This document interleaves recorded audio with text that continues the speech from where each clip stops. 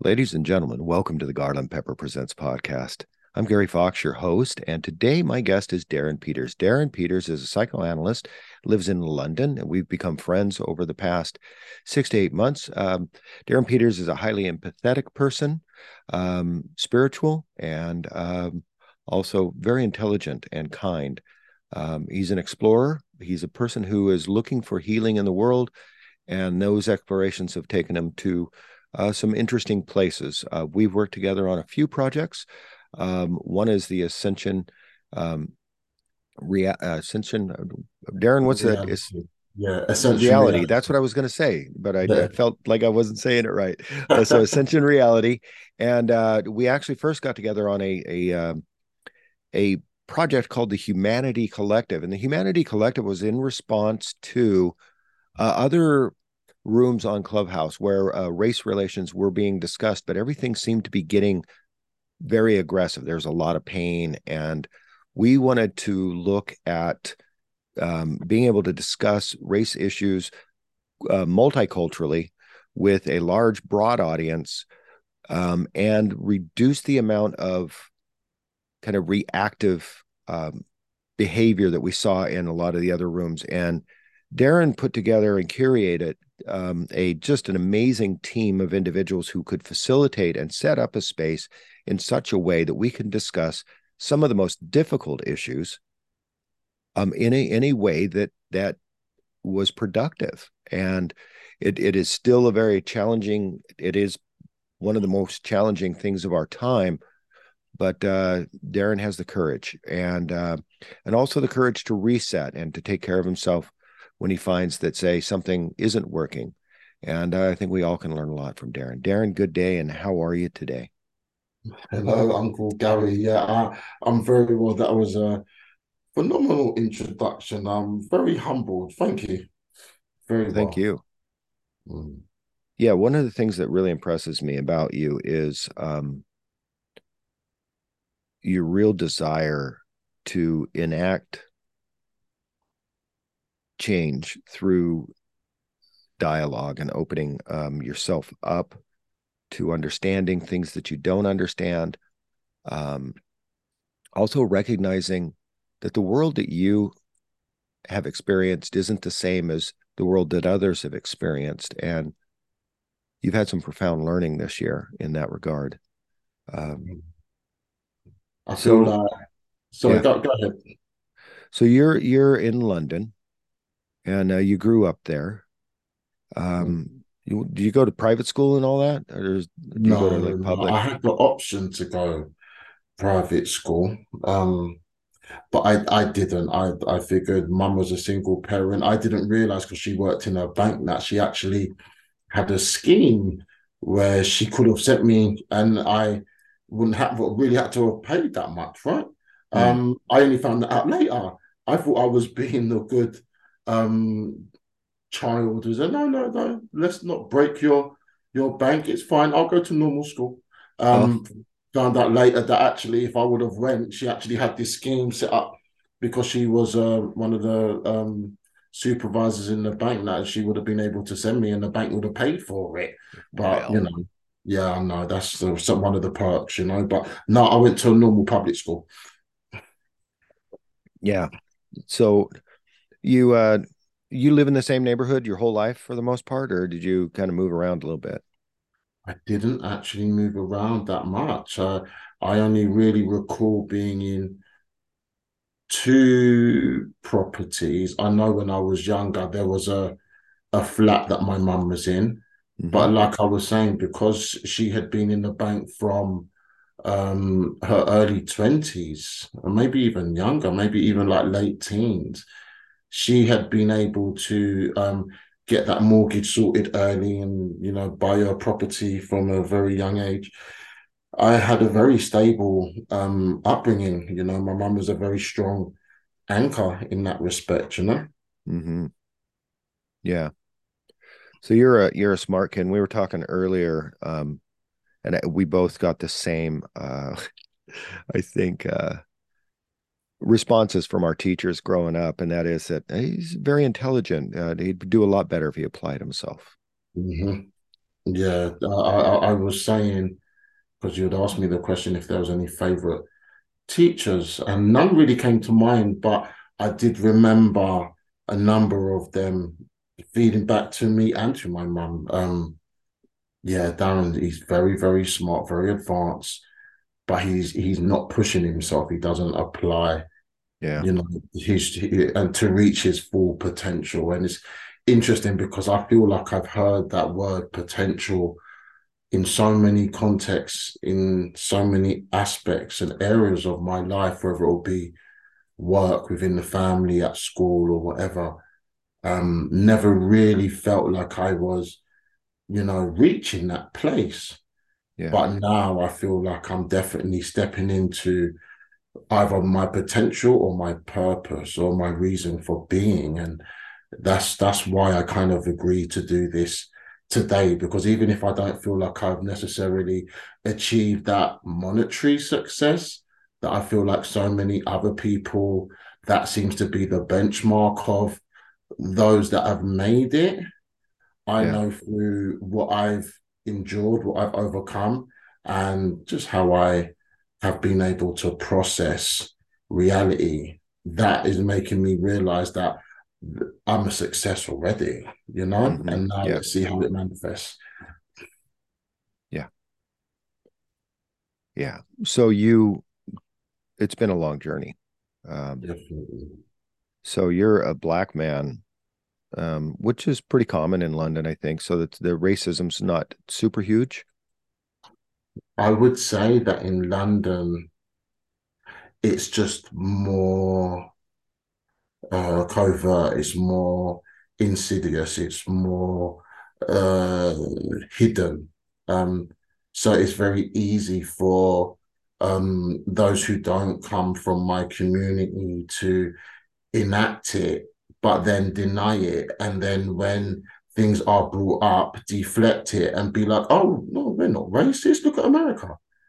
Yeah. And because America seems to be so intense with it, and it's not that intense, us Black Londoners feel it, see it, know the history, Mm. but because it wasn't as so entrenched and gruesome as it was in America, as it being the land that actually held the slaves. I mean, I come from the Caribbean. My family comes from the Caribbean, so I don't have to be on the soil where slavery happened. I can really just turn a blind eye to it, as it were, and just try and forget it. I don't feel like any Black person ever really forgets it, Mm. or has that ability to, whether Hmm. they're conscious of it or not.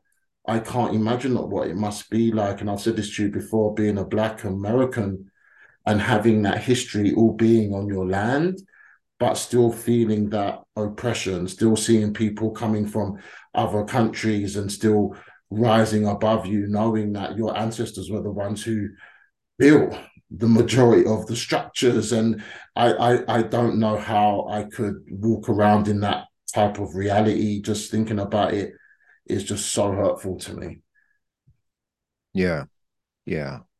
So the history's there, and over the last few years, they've taken down a lot of the Confederate statues.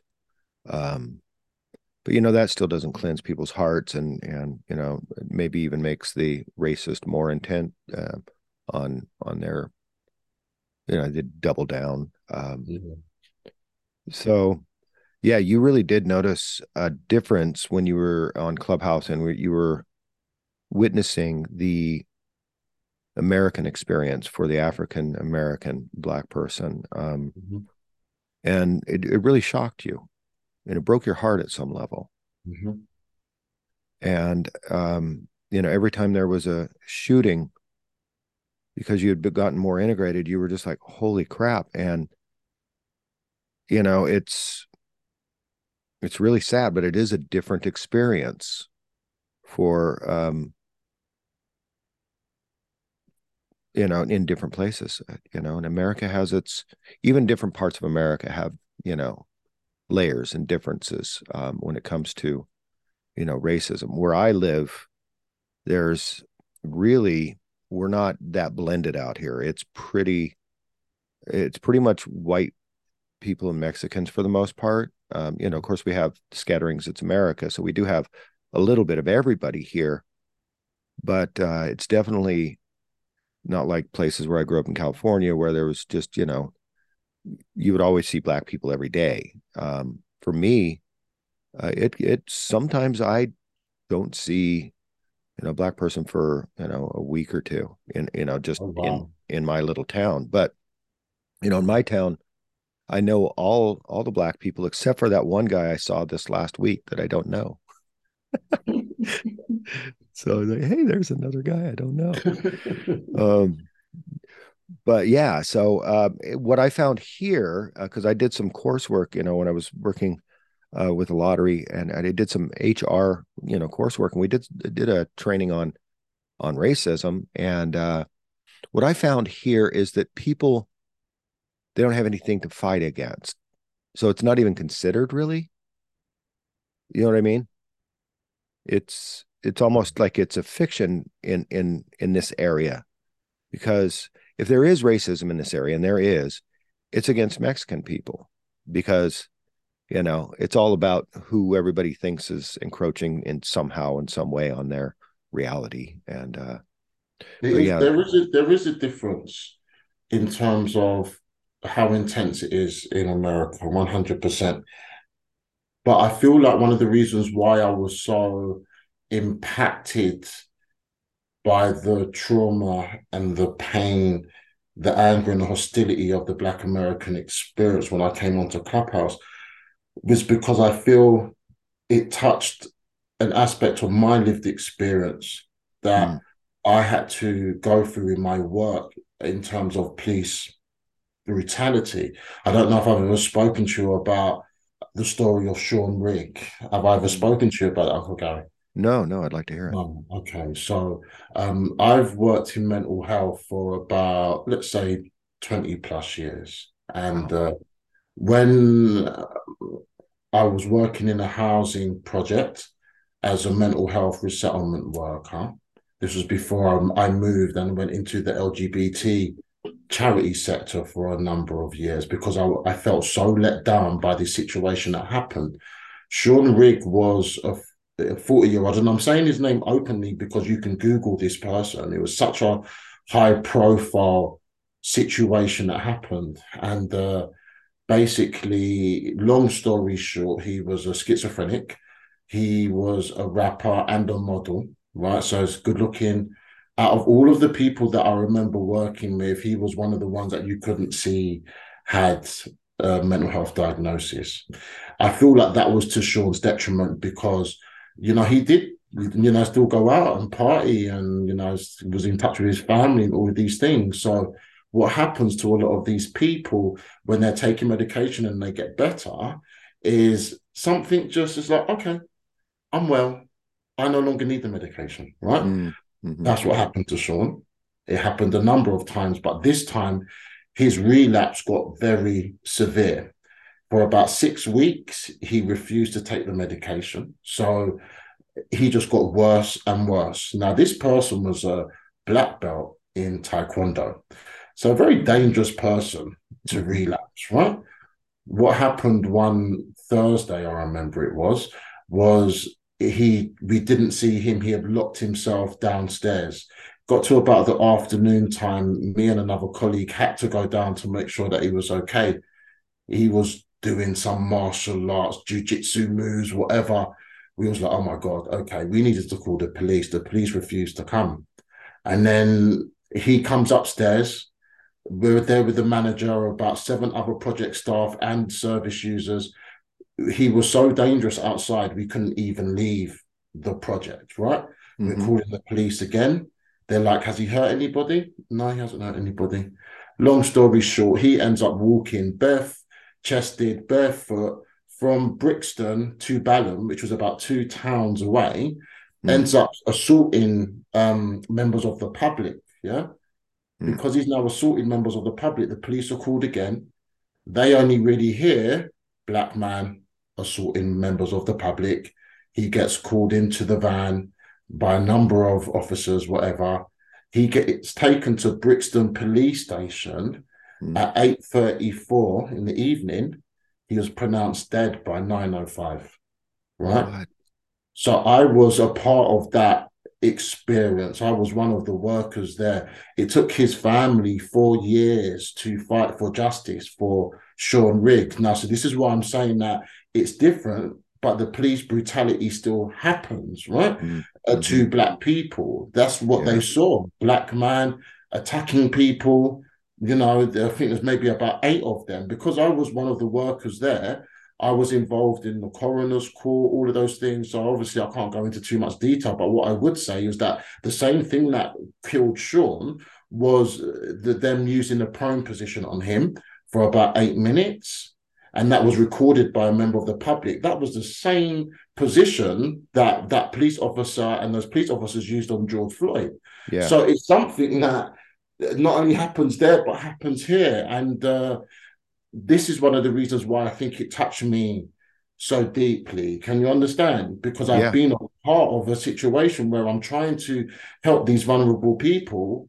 And I wasn't only let down by the police, but also let down by the mental health professionals, his clinical team, that should have come and given him that medication in whichever way, but chose not to. So there was letdowns Wow. and failures on many sides of the system. And after that, I remember saying, I feel so disgusted and so let down. I can no longer work in the mental health system. And then I moved and I worked in the LGBT charity sector for about 5 years. And then I went into the process of becoming a psychotherapist. And then I, came back to the mental health sector when things had changed a little bit. But that's just a little part of my professional journey. And Sean Rigg was a massive part in terms of why I kind of want to fight for justice, and change the way how people view Black people, because this inherent fear is something that we really definitely need to challenge. And that's why I speak about my sensitivities. I try to be honest about my intelligence and my empathic side, because I know that that should shatter the stereotypes that a lot of people hold about Black men. Wow. So that's really that's like right home. I mean, that the similarities, and and so did you feel like, because you were part of it, there's always this thing, like when we're a part of something, we feel like we had some responsibility, like if I could have done something. Is there something like that that you beat yourself up about?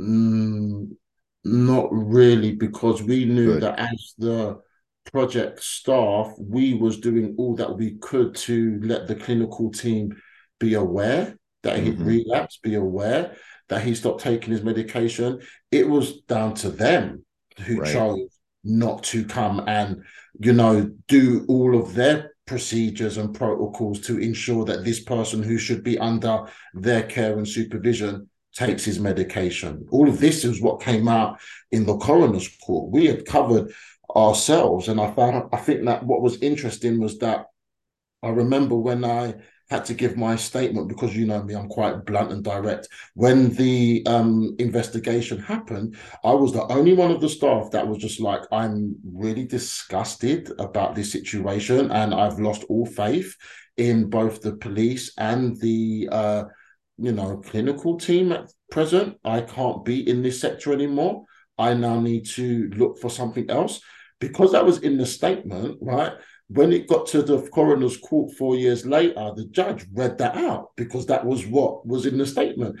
And then he just asked me the question. He goes, "So did you end up leaving the sector?" I goes, "Yeah, I found another job within 3 weeks." And I just remember everyone just like gasped. And so Mm-hmm. I feel like in that moment, I really was able to let people know the failure and how it had impacted us as staff. I wasn't left feeling guilty. I was left feeling completely let down and unprotected, Yeah. because we were the ones that were in that situation and we were calling for help and they never came. Good. The reason I asked that question is because I think a lot of people take false responsibility, you know, for things that they actually have no control of, but because they were connected to something that happened that was terrible, they feel Yeah. like they could have done something. But I'm really glad that you came out of that knowing that you'd done all that you could. Um, I'm really sorry. Sean Riggs, rest in Yeah, peace. thank you. Hmm. Thank you. Is it Riggs or Rig? It's, do you know, RIGGS, Riggs, yeah. Riggs. Yeah. There's a big campaign about it and everything. I think the family members are still fighting for levels of justice, but he's only one of many. And that's the point, isn't it? When Yeah. you look at the situation with George Floyd, and then when they start naming all of the other names like Breonna Taylor and all these other people around that time that have died, it's really heart-wrenching that I think as Black people, we do feel like our lives don't matter. And that's one of the reasons why I speak up, because it's just a difficult reality to sit in, especially when it feels like it gets said a lot of the time. And there's many people that don't realize it. But I feel like the saving grace for me and Clubhouse is that I've been able to witness and experience other communities that also sit with a lot of trauma. And I would say before then, I was locked in this space of feeling like it was only Black people, and I was unable to recognize like the pain and the trauma of, let's say, the Native Americans and what happened to them in America, Hmm. or my Persian brothers and sisters, that I was holding space with them for a number of months on Clubhouse. Yeah. By me working through this trauma, I've been able to recognize the pain and trauma of other communities. But I also realized that for some of them, it's hard for them to do the same, because I was once there. I was once locked in that place of Right. only seeing my own. Does that make sense? Oh yeah. Yeah. No, we get stuck in our own pain and nobody else's pain can measure up and you don't understand and all of that, right? I mean, Right. when you're in the midst of it, it is all encompassing. And I don't even know if there's a quotient for pain. If there's, I mean, the doctor will say is it a 1 or a 10, but I think a lot of times, especially when you get into these huge issues, the pain is global almost. It's massive. It kind of overtakes everything in people's lives and makes it difficult to feel like doing the right things because there's so much injustice. And so some people just give up, but we can't give up. We have to keep our hearts in line with the mission of helping ourselves and helping others through And I this think through this process.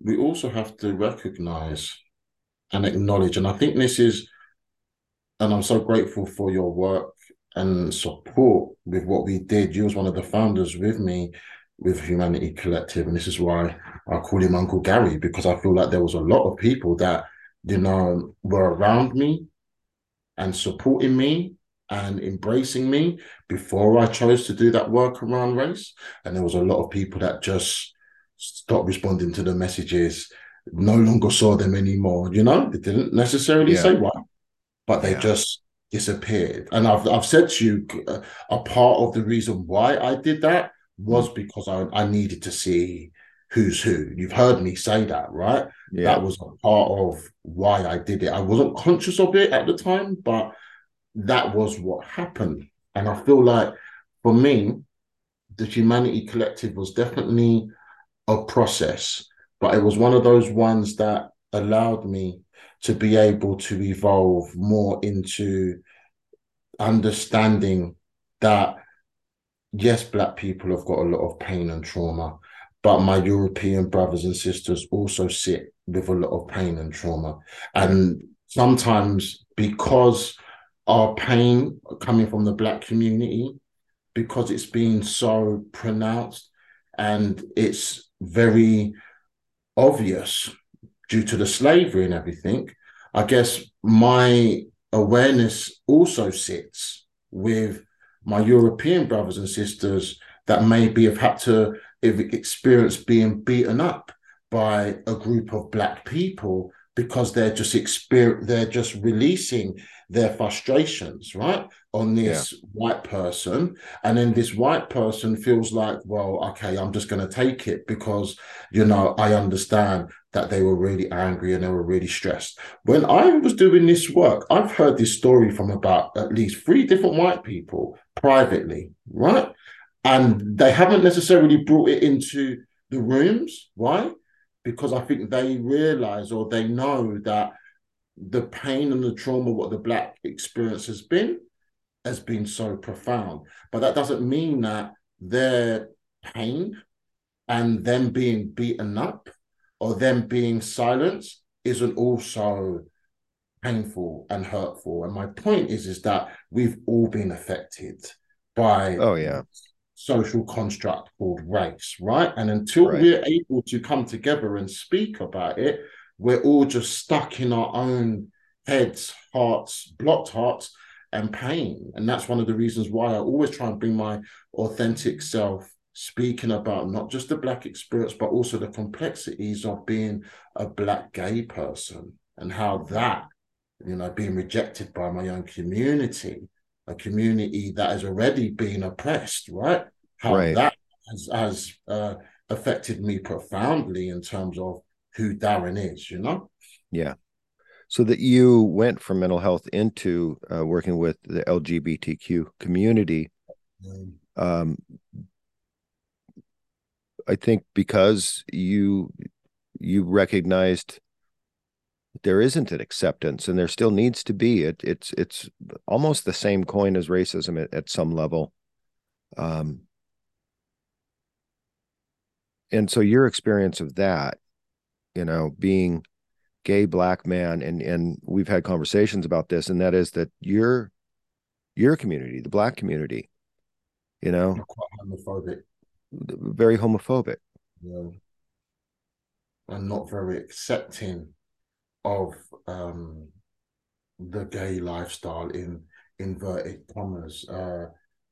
Or someone choosing to be gay again in air quotes. I do that because these are the things that I hear or have Choosing. heard, yeah, Yeah. constantly. And why would anybody choose to be gay when they're already very aware of the stigma, the shame, the embarrassment, right? The insults that they're Right. going to have to be subjected to?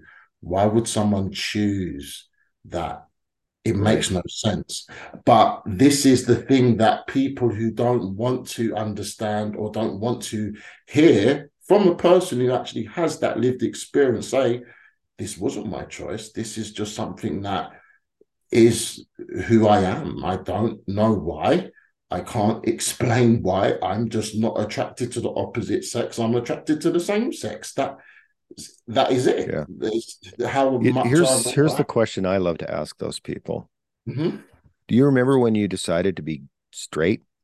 Exactly. I mean, it's the body. The body knows, the mind knows, it all knows what it is and what it wants.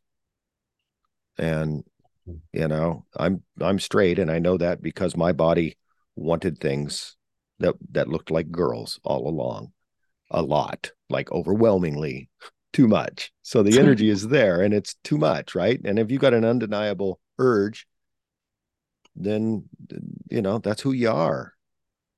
It's Right. got an undeniable urge. But people don't seem to want to hear that from those of us who are gay and have that lived experience. And they seem to want to project their view that, oh, well, it's a choice. Yeah. Did you choose? Are you gay? Yeah. And that's what I don't even really waste my time anymore, either with my family or with anybody on Clubhouse, to even go into that debate with people, Yeah. because it's an insulting one and it's an offensive one. And I choose to be in spaces and connect with people who do embrace me, the full Darren, the full package. But it is sometimes difficult being on Clubhouse in those spaces that seem to be predominantly Black. And then the topic of the gay experience might get brought up.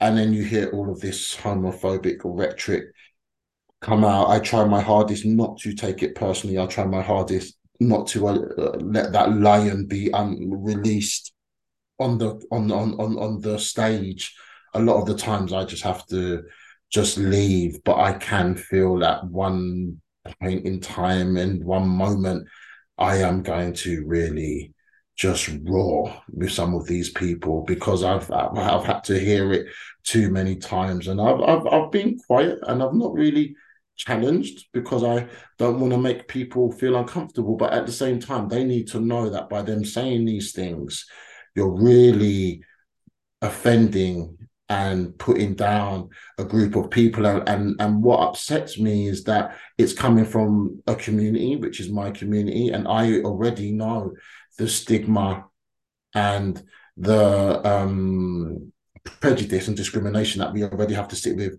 because of the color of our skin.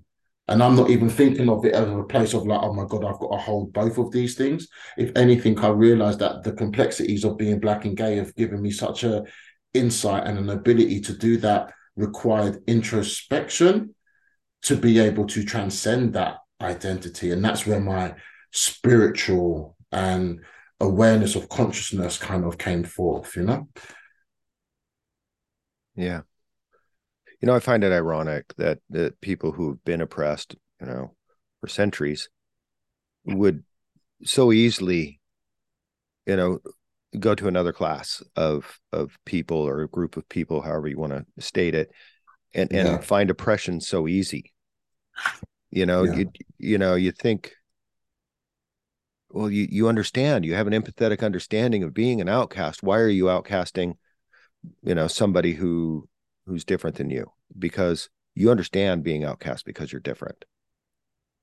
And so, you know, that kind of, I remember, I kind of know where it comes from because, you know, serving with African American men in the Marines and such, there was a lot of the homophobia that went around in their jokes. Mhm. So I think there's a bit of that, just kind of machoism, that's part of it. Mhm. Also, there's a huge influence of the Christian church, and you know, 100%. Yeah. yeah, and I think there's been a lot of energy in that regard towards the gay community, which you know, you can't go into a black Christian church and not find a gay guy in the choir. I'm telling you, there's one in every one of them. Not in every one of them. I can't tell you that for true, but I'm telling you, go to the choir, you're going to find little Richard up in there somewhere. Okay. You know, and the thing is you know, so many black gay icons are out there. I mean, little Richard being one of them. And Wow. you know, it so you would think that it would be coming around faster than it is, but that still seems to be more so than in the white community. In the white community, that's, you know, you're saying people who are kind of racist are still Yeah. anti-gay, but you know, pretty broad spread I group of think people within the now who white are, community, that's probably one of the reasons why I have this affiliation to you guys because being rejected by my own community because of my sexual orientation, it was my white friends and the white community that embraced Darren, right? So I yeah, remember when I came onto Clubhouse, it was quite comfortable for me to go into different spaces where there was like maybe predominantly white faces. And I remember putting my picture on there and as a sensitive feeling the stereotypes or the projections onto me. And that's one of the reasons why I took off my picture. I remember I had the cosmic astronaut for a number of for a long time. Yeah. for a long time, right? I did that on purpose just so that I could feel more at ease just moving through Clubhouse because there it is kind of like it seemed to be kind of centered in different racial groups, a lot of these spaces, whether people want to acknowledge it or not. I really do see that and feel that. And I feel like for me, it was because I was comfortable around white people because they had embraced me when my own community didn't. I'm only now really getting my family back. It's only been in the last couple of years. It was literally 2 decades that me and my family were just at loggerheads. You know, my sister didn't speak to me at all for about 10 years. Wow. My my mum, you know, she'd known from since early 20s. And it's like I said, it's only been since she got sick with COVID last year that she even gave me back the keys to her house. She had taken them away. I wasn't really welcome to or free to just come, you know, with the key when I used to live it all the time. My brother always had the key.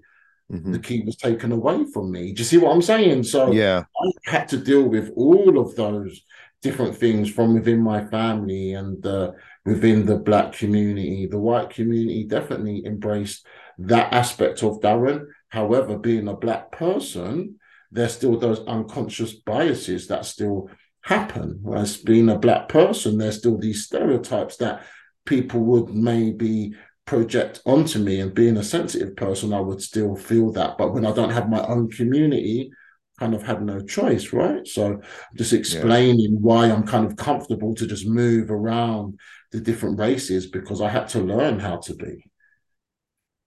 Yeah. Well, you know, the white community, I think AIDS really flipped the script because I grew up, it was racism and anti-gay rhetoric were pretty open things. Like in the Yeah. white community, you would hear it all over the place. AIDS kind of started flipping the script on that because what happened is people who started finding out that people that they loved were actually gay because the disease was showing. And I think that really flipped uh, the script in America. Um, and then there was a huge coming out, you know, in the 80s because of the gay, because, I mean, because of the AIDS epidemic. Well, There was a huge coming out, and it started to become normal to come out. And by the end of the late 80s, kids felt okay to come out in high school. Maybe closer to the mid 90s, kids started feeling okay to come out in high school in America. mhm. So that scariest part of being gay in high school, where you are hiding, but you know, we had kids who were so gay it was just, you know, there's no hiding it, right? That you are what you are, and It was very obvious. right, yeah, like you know, some kids are just they're flamboyant, obviously gay, and kids would pick on them, you know, I mean, brutally. Mm. When I grew up, so when I was in the era where it was still, you know, that was a thing, and you know, the biggest insults we would, you know, hurl at each other were, you know, in terms of our sexuality and this, that, and the other. Um, so it took some reckoning, I think, for this country and for all those bullies that we grew up with to kind of start seeing things like their uncle, their aunt, their you know, their nephew, their friends. All of a sudden they're going, oh, there's gay people all around. And I think coming out really changed a lot of that. And so the massive coming out in the 80s and 90s and the norm of you come out, you don't hide. It really shifted for the gay community. Mm. Um, One of the other things, and then I've heard this from so many of the older gay men, was that just being able to live in a truth, not having to lie. Because if you lie about one thing, like the whole rest of your life becomes this one, you know, conglomerate of lies to cover the lie. Yeah. And so that was the most freeing thing. And so, you know, some of the older men that, you know, they're more my age, but they grew up during, you know, or even older than me, but they grew up during these times where you didn't come out because it was dangerous. Um, they said once they did, it was just like everything shifted. And, you know, so I'm so glad that we've come along in society, at least where that's the norm, even in high school, which is used to be, you know, a scary place. It still is. There's still assholes out there. Yeah. But In certain communities, because I feel like, as we was touching on this before, in the black community, there's a difference for some reason. And I think it's because they're already coming from an oppressed community. When I remember coming out to my mum, her first response was, "But you're black. How can you be gay?" Meaning that you've already got a big kind of X on your shoulder, you're already disadvantaged. Yeah. This is going to disadvantage you even more. So she was coming from a place of love, but also fear as a parent, right? And I Right. feel like this is a lot of the Black people's initial response. So they don't want to acknowledge that it's there because they're like, we've already got enough to deal with. Yeah. Yeah. Oh, yeah. Yeah. You don't want to add insult to injury. And there's the other thing that I've kind of noticed is, among the Black community themselves, they hold high standards for each other. If you are in cahoots with somebody, let's say, for instance, I worked for a manager who was Black, and there was like 10 people on our team, and there were two other Black guys on the team. And I got to tell you, he rode them much harder, had much higher standards for them than he did for any of the white guys. Well, And I, why do because you think that was? what's that? Well, because Why I do you think think that was? you're representing, right? You're representing all of us. So we have to show up better because we just do. Yeah, You know what I mean? We have to show up stronger. We have to show up better. We cannot show any weakness. weakness. And Mm-hmm. so the standards were higher for him for the other Black employees, for the Black employees, than they were for the white employees. Simply because he, I think that was it. It's, you're stepping up.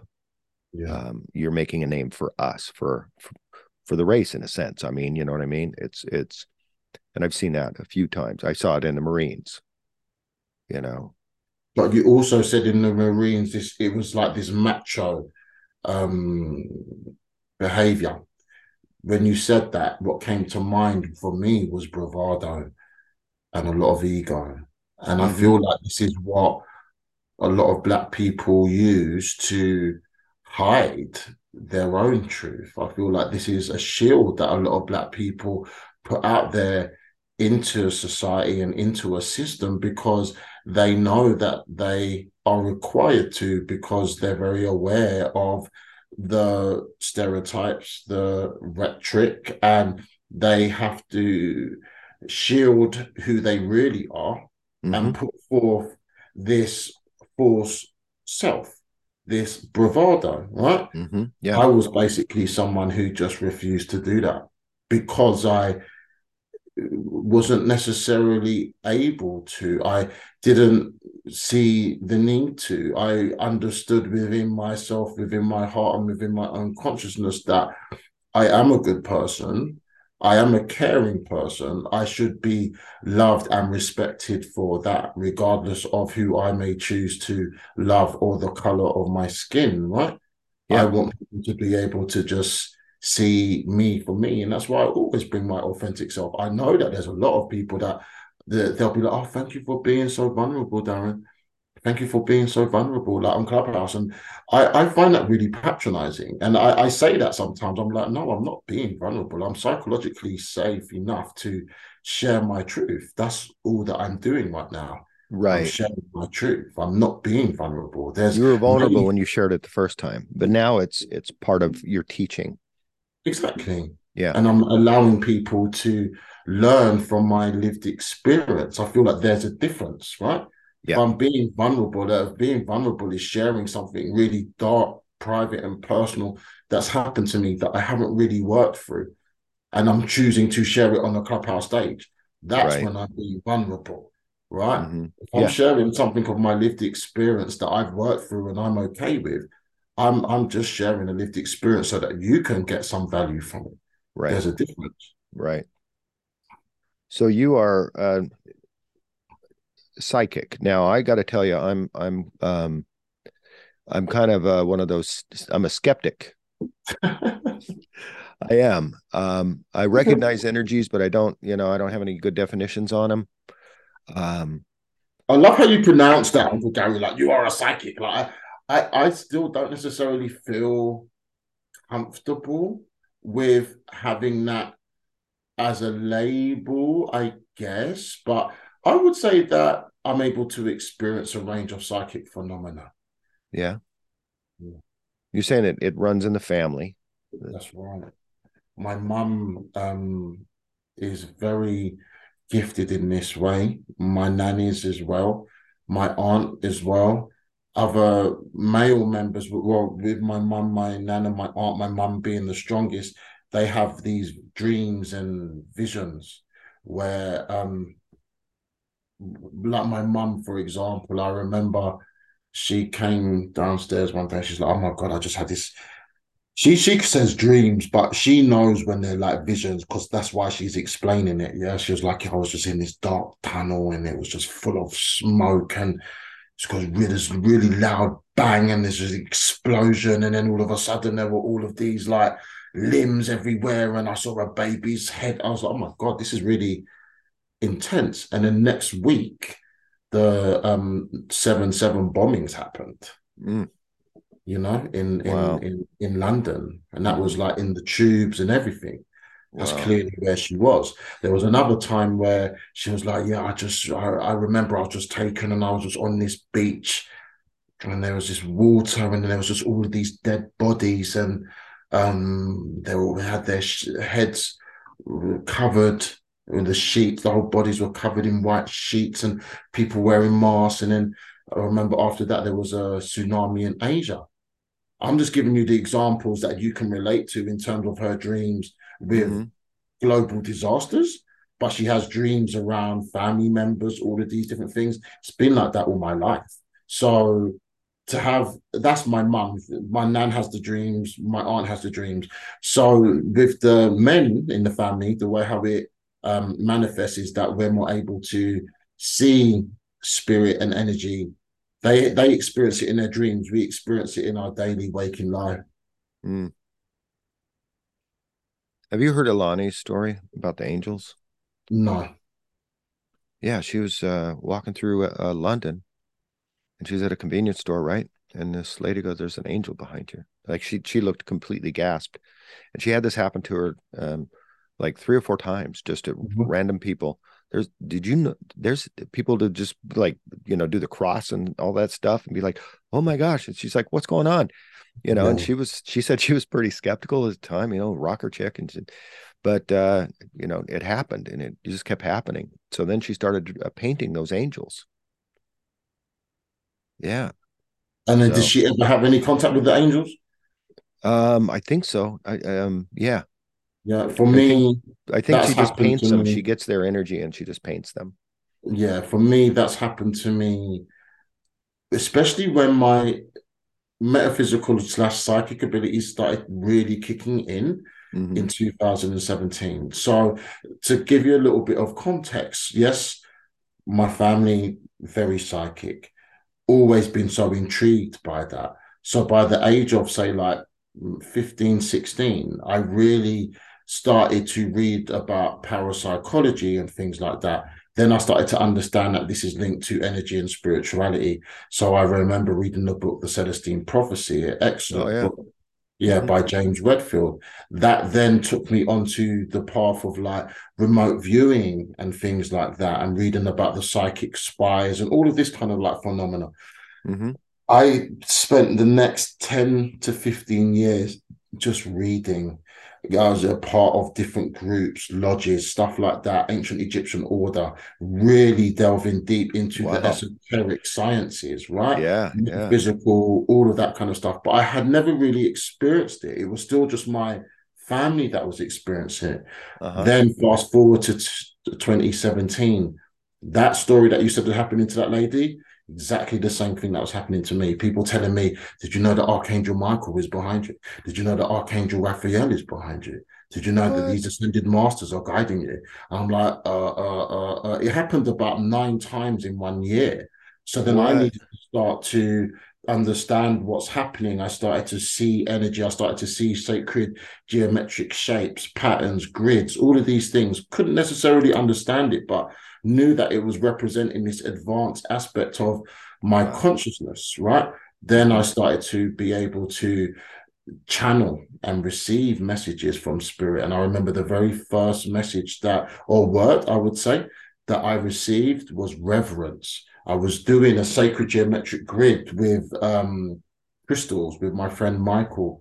Hmm. And he started seeing these faces in one of these crystals, and they were flipping over. He was telling me, because he's seeing it, I'm not seeing it. He's just telling me, he's like, Darren, I can see faces in these crystals. And I'm like, well, whose faces do you see? And he was like, there's one that looks like Mother Mary, and there's another one that looks like the Buddha. There's one that looks like Jesus. Hmm. There's one that I don't recognize. Okay, there's one with an Egyptian pharaoh. There's another one who looks like Merlin. And they said that they just keep flipping over. I said, Mike, it sounds like you're describing the ascended masters, right? A lot of stuff started happening once they kind of, their energy came through. I started to channel. The main message that I remember reading or receiving was the word reverence. And that means to respect that which is sacred. Because I remember at the time, the work that we was doing, we was probably not necessarily really respecting how sacred it was. After that moment, I started to connect more with the ascended masters, the level of energy which is ascension. And that's where why when I first opened a house on Clubhouse, it was called Ascension Reality. That's more who I am on Clubhouse. My work with the Humanity Collective was just really a byproduct of the pain and the trauma that I got exposed to from the Black community in America. But that's why now I've gone back to Ascension Reality, because that is who I am at my core, someone who's really connected to these higher expressions of consciousness. And because of the work that I've done and because of the healing that I've done in my heart, they're definitely able to connect with me more. And I'm realizing that my work with the highly sensitive ones, it's what is really kind of like showing me is like more my purpose now. I've never really understood what my purpose was.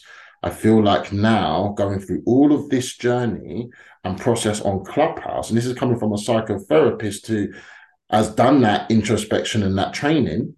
Hmm. I feel like I found my purpose, and it's to really work with the energies of the highly sensitives and the collaborative work, just like what we're doing together right now. You're one of them. You Yeah. know, there's other people that have asked me to do podcasts, and I've said no. You've asked me to do it. I said, okay, it's Uncle Gary. Yes, and To that be is kind fair, of it like, took a couple it hours. did, yes. But do you understand? You've seen the shift that's happened to me. Yeah, yeah. No, you've been riding some big boats lately, and you go in all in when you're into a situation. So, they weren't the best times for you to be. You were working on other things. Let's just say that. So, we use the word psychic, sixth sense, but it's all a level of basically consciousness. And there's a lot of ideas out there about what consciousness is. And I think we often think that we're conscious when we're actually just doing the same thing we've always done. And I believe at some level that is conscious, but at some level it is also unconscious.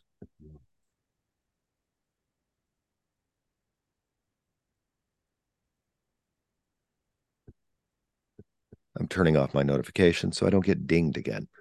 Um, yeah, so at some level, I think we are all walking in an unconscious state, and until we get to our subtle self through meditation, running, some sort of physical exercise, correct diet where you can kind of get your body out of the way. Um, just go straight to mind body connection and breathing. For me, consciousness is reflected in the breath, and the breath informs consciousness. Um, I mean, the whole universe is there for us, right? In each breath. And I find if I am truly acting in a conscious way, um, I know what my next move is without thinking about it, just being. And if I'm acting in a reactive way, I'm just that, as it says, I'm reacting. And the difference is for me is the space in between consciously acting on something. Sometimes you just take a little pause, breathe, reflect on the outcomes that are possible based upon the choice you might make or might not make, and then moving forward based upon the information received in a calm state. And that's how I get to consciousness. I'm not always good at it. What's your take on consciousness? Thank you for the question, and thank you for really providing me with that build.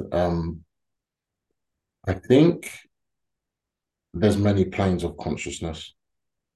And like you say, most people are not aware of these different levels in these different planes. I think some people just assume that there's this dichotomy between being aware and not being aware, and that is the different states of consciousness.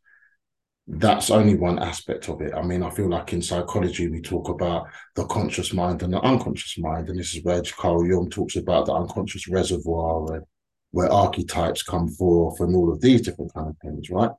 That is a big part of consciousness. But my journey and my understanding of consciousness goes more beyond just that inner interpersonal psychological aspect, and that more, like you use the word, subtle, energetic, and spiritual aspect, right? For me to get to that place, my own inner consciousness needed to go through, I call them the building blocks of consciousness, right? I've identified about 9 of them. I'll give you an example of 3, right?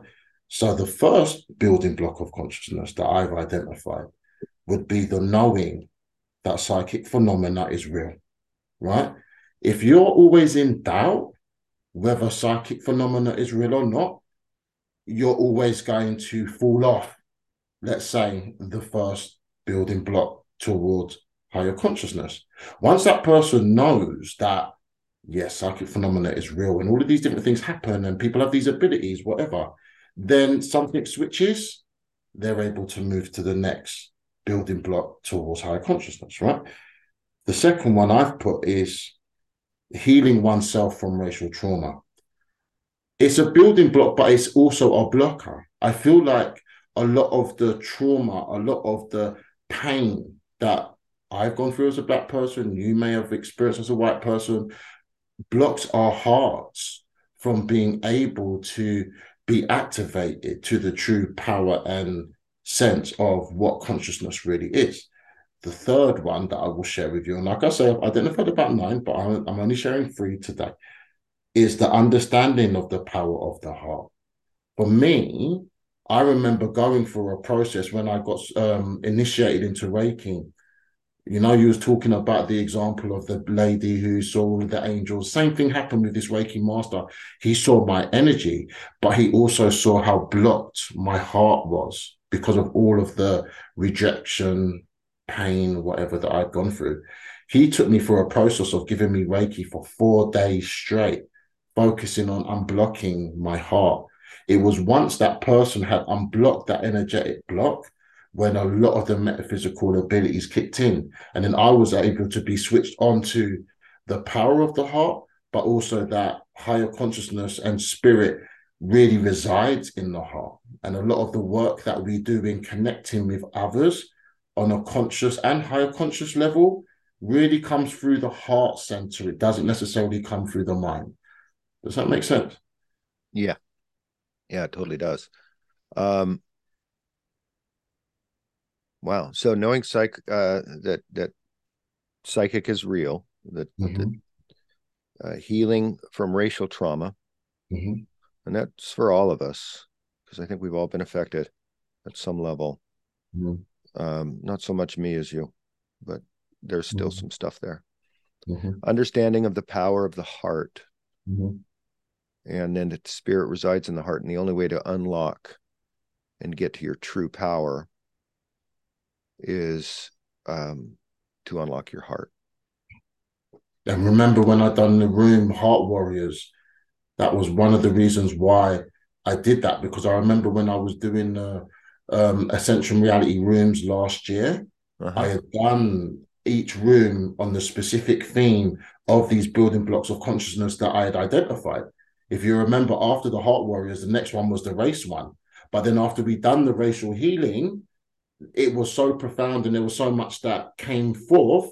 I was like, I need to focus more on this because I realized that there was so much more healing that I was required to do. But the rooms that I had done before that in that club covered, I wouldn't say all nine of the building blocks of consciousness that I've identified, but they probably covered about five or six of them.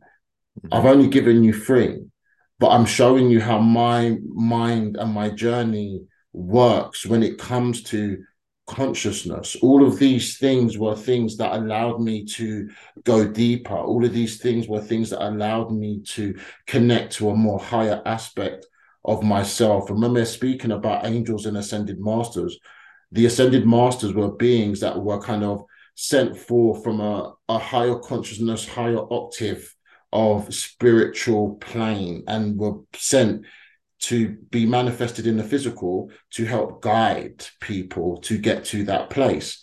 They were all masters of the heart, but they were also connected to their what's known as their I am presence. And the I am presence, if you're thinking of a multi-dimensional aspect of spirituality, it's the kind of pinnacle of that subtle being. And I feel like that is kind of like the places where my journey is taking me to. And sometimes I reach, but sometimes you also get brought back down to earth because there's so many different traumas, pains, and obstacles that we have to face. But just having that awareness of these different planes and these different levels, that is kind of like who I am, someone who's very aware of these different planes. And I really want to be able to help guide people in understanding the complexities in this reality, because that is how this reality has presented itself to me. Yeah. So I keep getting hung up on that number one, knowing that the psychic is real. Like I said, I am kind of although I'm sensitive and I understand the energies, and I feel like there's certain things that I know that that I know, and I don't know why I know them. You know what I mean? Um, I guess for years trying to believe, and then the word trying to believe in different religions and such, as I've gone through and explored, um,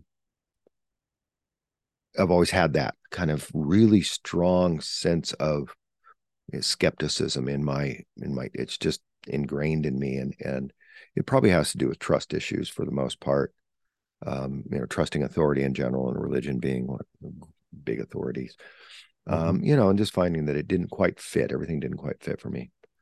But I have found in the last year that just really that there are a lot of subtle things that I didn't know until I meditated. In other words, there's places in my body that I can go to.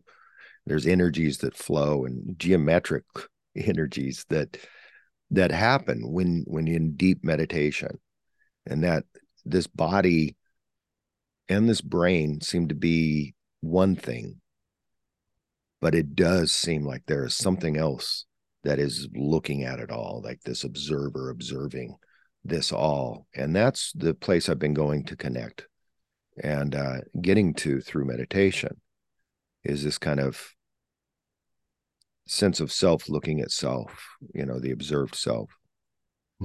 And being able to make choices from there is I don't know, it's like you're in the cab of a big truck. You can see further down the road. Yeah. And in terms of you being a bit stuck on that first one, Yeah. my question to you is, have you looked into remote viewing? No. Do they stare at goats? No, it's basically they were doing rooms on Clubhouse about it. And even though I had a family that were psychic, are psychic, that was something that was already therefore switched on for me. But I recognize that others may not have that. So remote viewing is something that is a governmental approved body of work Yeah. And there's basically psychic spies, and they teach people, and there's programs on it, and there's people even within the Ascension Reality community who have been on these courses and can speak about how they have been taught their psychic abilities through remote viewing, because that's essentially what it is, being given a Wow. set of coordinates, Mm-hmm. and through the mind, through your consciousness, you're able to perceive it, you're able to sense it. That's what remote viewing is. So it's a governmental proved fact that psychics and psychic phenomena is real. So Mm. that, in its sense, once you start reading about that, that skepticism should go, because it's a proven fact that they can train people to be psychic, and they have been using psychic espionage and stuff like that. So, but if you don't know, you don't know, right? And this is the whole Right. point of consciousness, as we're talking about awareness. And once Right. these things hit your awareness, once you know, then a switches on. You're able to move to the next layer, the next building block. And I'm Yeah. explaining this because I've gone through it. So therefore, I've identified it. I don't speak about it a lot in these rooms because everyone seems to have arrived. Everyone seems to know it, right? But in this space, Mm-hmm. you've asked me the question, and I'm sharing how I got to be that person who has the ability to connect with these higher forces. It didn't just happen. I had to go through a whole journey and a number of tests and initiations, even to be able to get to that space. Yeah. And how does it serve you? It allows me to believe more now in myself, but it also allows me to trust in the greater forces around me, because knowing that they're there, Mm-hmm. knowing that they guide me, sometimes when the negative things may happen in my life, I'm very quickly able to see the silver lining. I'm very quickly able to identify, okay, maybe I misstepped there, or maybe this is happening for the greater good. Once Yeah. I'm able to do that, step out of the wallowing, step out of the feeling guilty or judging myself, Mm-hmm. then more messages and guidances come. And then the more expansive aspect of it opens up to me. So I would say that's how it serves me. The way how my consciousness works, there's me, but then there's also this connection to a higher aspect of me. I'm learning more and more to be able to work interchangeably with it. I'm noticing more and more when I speak on Clubhouse, when I've released a lot of the anxiety, released a lot of the self doubt, and I speak from a natural flow of Darren, this Mm-hmm. higher aspect comes out more and more. And I hear it in the way how people have been responding to me in the last couple of weeks. Yeah. So we do see more when we come from the heart.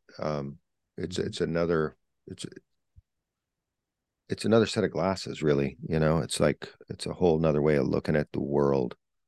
And when you start breathing and you're really recognizing where your heart is in all situations, um, I find that I make better choices. And if I go against my heart, or I'm being forced to go against my heart, I find the bitterness almost chokes the life out of me. So yeah, that's number four is where I really reside. Spirit resides in the heart. And I really have come to that over the last year. Still not clear about how to bring that communication to the brain. Wait, I'm not really sure how I'm trying to say this, but translating it into structure, I guess, because there's the feelings and the story of the feelings, and then moving that into structure is another part of the game. And So I've seemed to have been challenged by that a lot, structurally moving things, in process and things like that. I think we're all challenged by it because we exist in a world that people don't seem to value or even recognize the importance and the power that resides in the heart. It feels like we're in a world where it's so egocentric and money orientated. And a lot of these things come from being very mentally focused and driven.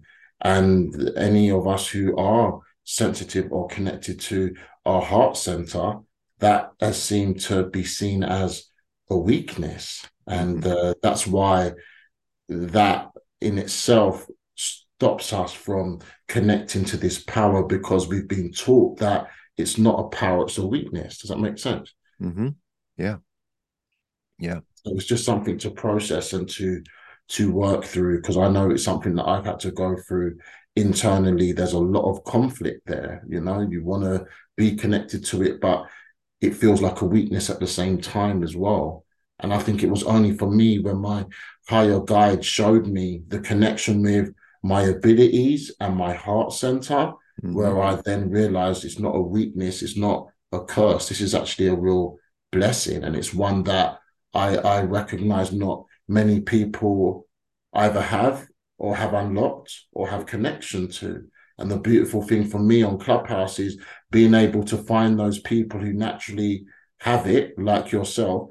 Some may be blocked by it or from it. Some may be very silenced by it. And I feel like once I started to open the house, Ascension Reality, and all of these sensitives started to kind of come, and then just us speaking and realizing that a lot of us may be the quiet ones on the stage, but it doesn't mean that our consciousness and our hearts aren't really profound. That's what I started to see. And that's where I feel really motivated to do this work to assist the sensitives in healing their blocked hearts and help them remember that it's a real blessing. It's not a curse, and you don't need to be silent anymore. Yeah. Well, a lot of times they're silent because they know the truths and they say them too much, and people get Exactly. mad. Exactly. People don't like it. Yeah. Wow. So just you've been on quite a journey, you know. Grew up pretty average kid, I would think, normal kid, a little higher, intelligence than most. You get out into the world. I don't know, when did you discover you were gay? How old were you? I would say probably from the age of like 15, 16. Yeah. That self-awareness of it, Mm-hmm. yeah, really started to weigh heavy on my head and on my heart. I couldn't escape this inner knowing and this inner truth that I'm more attracted to guys. Yeah. Just couldn't get it. I mean, there's no controlling sexuality. Anybody who's experienced sexuality can Exactly. clearly tell you there ain't much control in it other than restraint, Exactly. you know? Couldn't do anything about it. I was just like, oh my God. And it was just such an internal, it was just mayhem inside. And I remember I got to, I think, age 20, 21. Mm-hmm. And it was just affecting my mind so much. I remember being on the tubes reading papers, and the words gay used to just Yeah. come out in like big bold letters, or queer, And I was just like, oh Yeah. my God, if I don't speak about this, or if I don't be honest, I'm going to literally lose my mind. Yeah. That's how I felt. Can you And that's imagine people who think about those people who had to live with that for like, 30 years there's in a the lot. closet?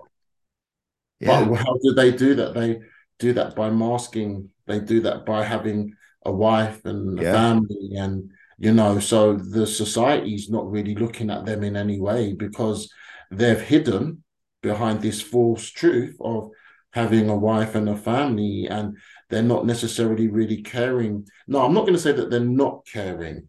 Mm-hmm. It's just their choice in how to handle the situation. For me, Mm-hmm. luckily for me, I didn't get involved with any girls or whatever, because the sensitive part of me knew that that would be really unfair to that female, right? It's interesting Yeah. because I do an LGBT room. I know, obviously, out of respect, I won't say the name, but there is a gay man and his ex-wife that are both in this room, right? Yeah. And only last week they kind of both really opened up about let's say where they're now currently at, right? He was at a space where he had the wife, he's got children, and he is now free to be gay. And he Hmm. struggles with, sometimes being a gay father, right? Yeah. Must be quite difficult. However, when the wife opened up or ex-wife opened up, all I can say is that I felt so sorry and upset with the situation that I Mm. think she spoke on, because he was her first partner. Oh. She's now not had anyone since. Oh. He still loves him dearly, but Jesus. she feels so psychologically She's damaged, fucked. right? Yeah. And for him to be in the room to hear that, I couldn't even, there were no words. Wow. I didn't know. It just felt really like, should we even be here to, you know?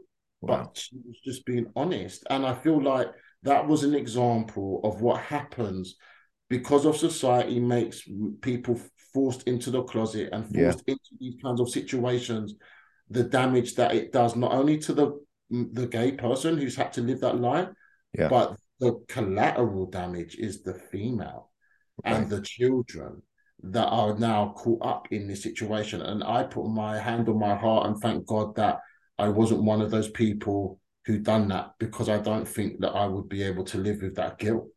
Yeah. Yeah. My friend in high school, he did that. Of course, he was Mormon, and his dad taught religion at BYU. So he was, kind of compelled to be as straight as he could possibly figure out to be. He went to, what do they call that? Reconstruction sexuality. One of Yeah. those conversion camps where they convert you back to Version straight, camps. just make the gay go away thing. Yeah. He did all of that stuff, went on a mission, come back. He married a woman. They were married, I think, 6 to 8 years, something like that. And he was miserable the whole time, and not good for her. And doing what he's going to do naturally. So he ends up cheating in the marriage, and I guess they're still friends, but finally he comes to terms and finds himself a man that he's in love with, and they've been together for, I think, maybe 15, 20 years now. But yeah, he did the thing. He tried to do everything he could to cover his reality up, because he's a man of faith. He believed in the church, and he wanted to be part of it, and his family's part of it, and so you know he had to give that up, right? You have to give up this part that's very special to you, this sacred spirituality, and and then of course family, and there's ridicule. In the Mormon church at that time, is paying for bills to stop gay marriage in California. So the church is getting in the way of this, and it makes him feel like he's half a human. And his family finally came around after he finally came you know to terms and got married. Not his whole family, but his parents finally did, and then some of his sisters. Now he had 12 sisters, 11 sisters, and a brother. Oh wow, that's a Yeah, lot. big Mormon family. So there's a few that are still, I guess, on having a hard time with it, but he's just by being honest, he's really improved his relationships all the way around. It's really hard. Um, I feel like what gay people have to go through is not an obvious thing unless you was like as you said earlier, the flamboyant type. Yeah. But not all gay people are. No. People will be surprised, like just how normal, because we're just normal men, right?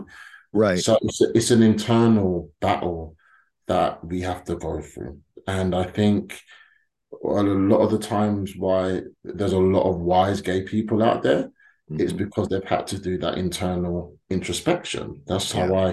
how I've kind of identified it, because some gay people are very wise and very astute. I recognized that when I was in my teenage years. Some of them can be a bit wild and out there as well. That's just Sure. Just life, cross right? section of all society is there. Exactly. Um, but we do have stereotypes, and the flamboyant is the stereotype, but it's not. I don't even think it's even the norm. Um, as No, it's we're just not the most obvious. That's all it right, is. right. It steps out, and It's just the and most obvious. Yeah. I mean, there was some effeminate kids in high school that they just there were that's the obvious, right? Whereas Yeah. there's gay men like yourself, strong, big, strapping, brutally men who could tear others from limb to limb if they were so inclined. But we're still gay. Oh, it's still gay, still gay. Exactly. It's Yeah, funny, right? I know. I yeah. know.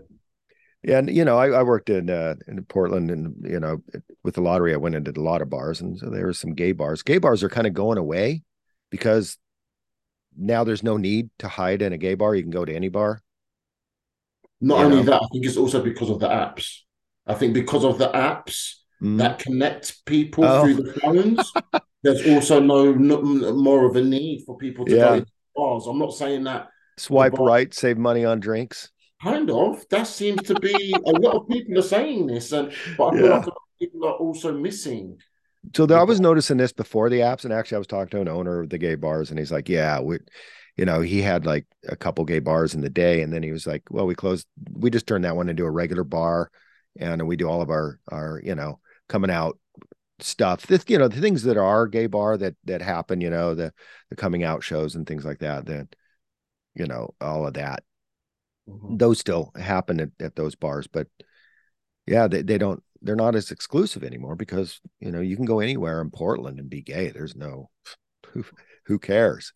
No one really cares. Things are definitely changing in that respect. I just hope that with the race side of Yeah, things that's what. get better, but it just seems like people are trying to censor the history a bit more. I know that with the Yeah, Florida. CBT, yeah, in America that's happening. I'm hearing a similar thing in the UK. A book that was talking about colonialism as being blocked from being published now, and I'm like, oh God, okay, I'm not sure why people are Yeah, trying to censor what's happened, but at the same time, I do want to recognize that we have come a long way.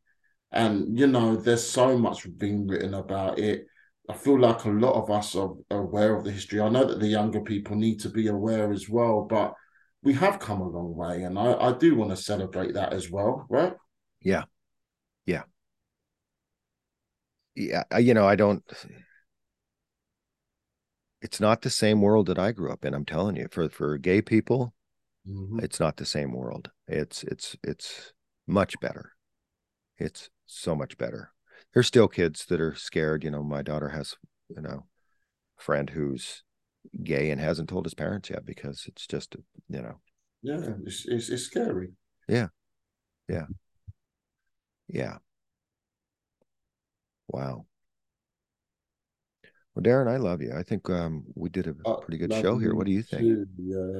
Yeah, my uncle Gary. Can I just say before you close, Yeah, the reason why you are Uncle Gary for me is because not only of your sensitivities, but the paternal energy that I get from you. And for someone who never had a dad, I yeah, realized that energetically, that was why whenever you was in the room, when I heard your voice, as a sensitive, I could just pick up this big heart, this real healing energy, and this kind of protector from that paternal father point of view. And that's why for me, I just, naturally named you Uncle Gary, because on Clubhouse, you definitely feel like family to me, and it's just been a lovely experience getting to know you. So thank you. That was really wonderful. Thank you.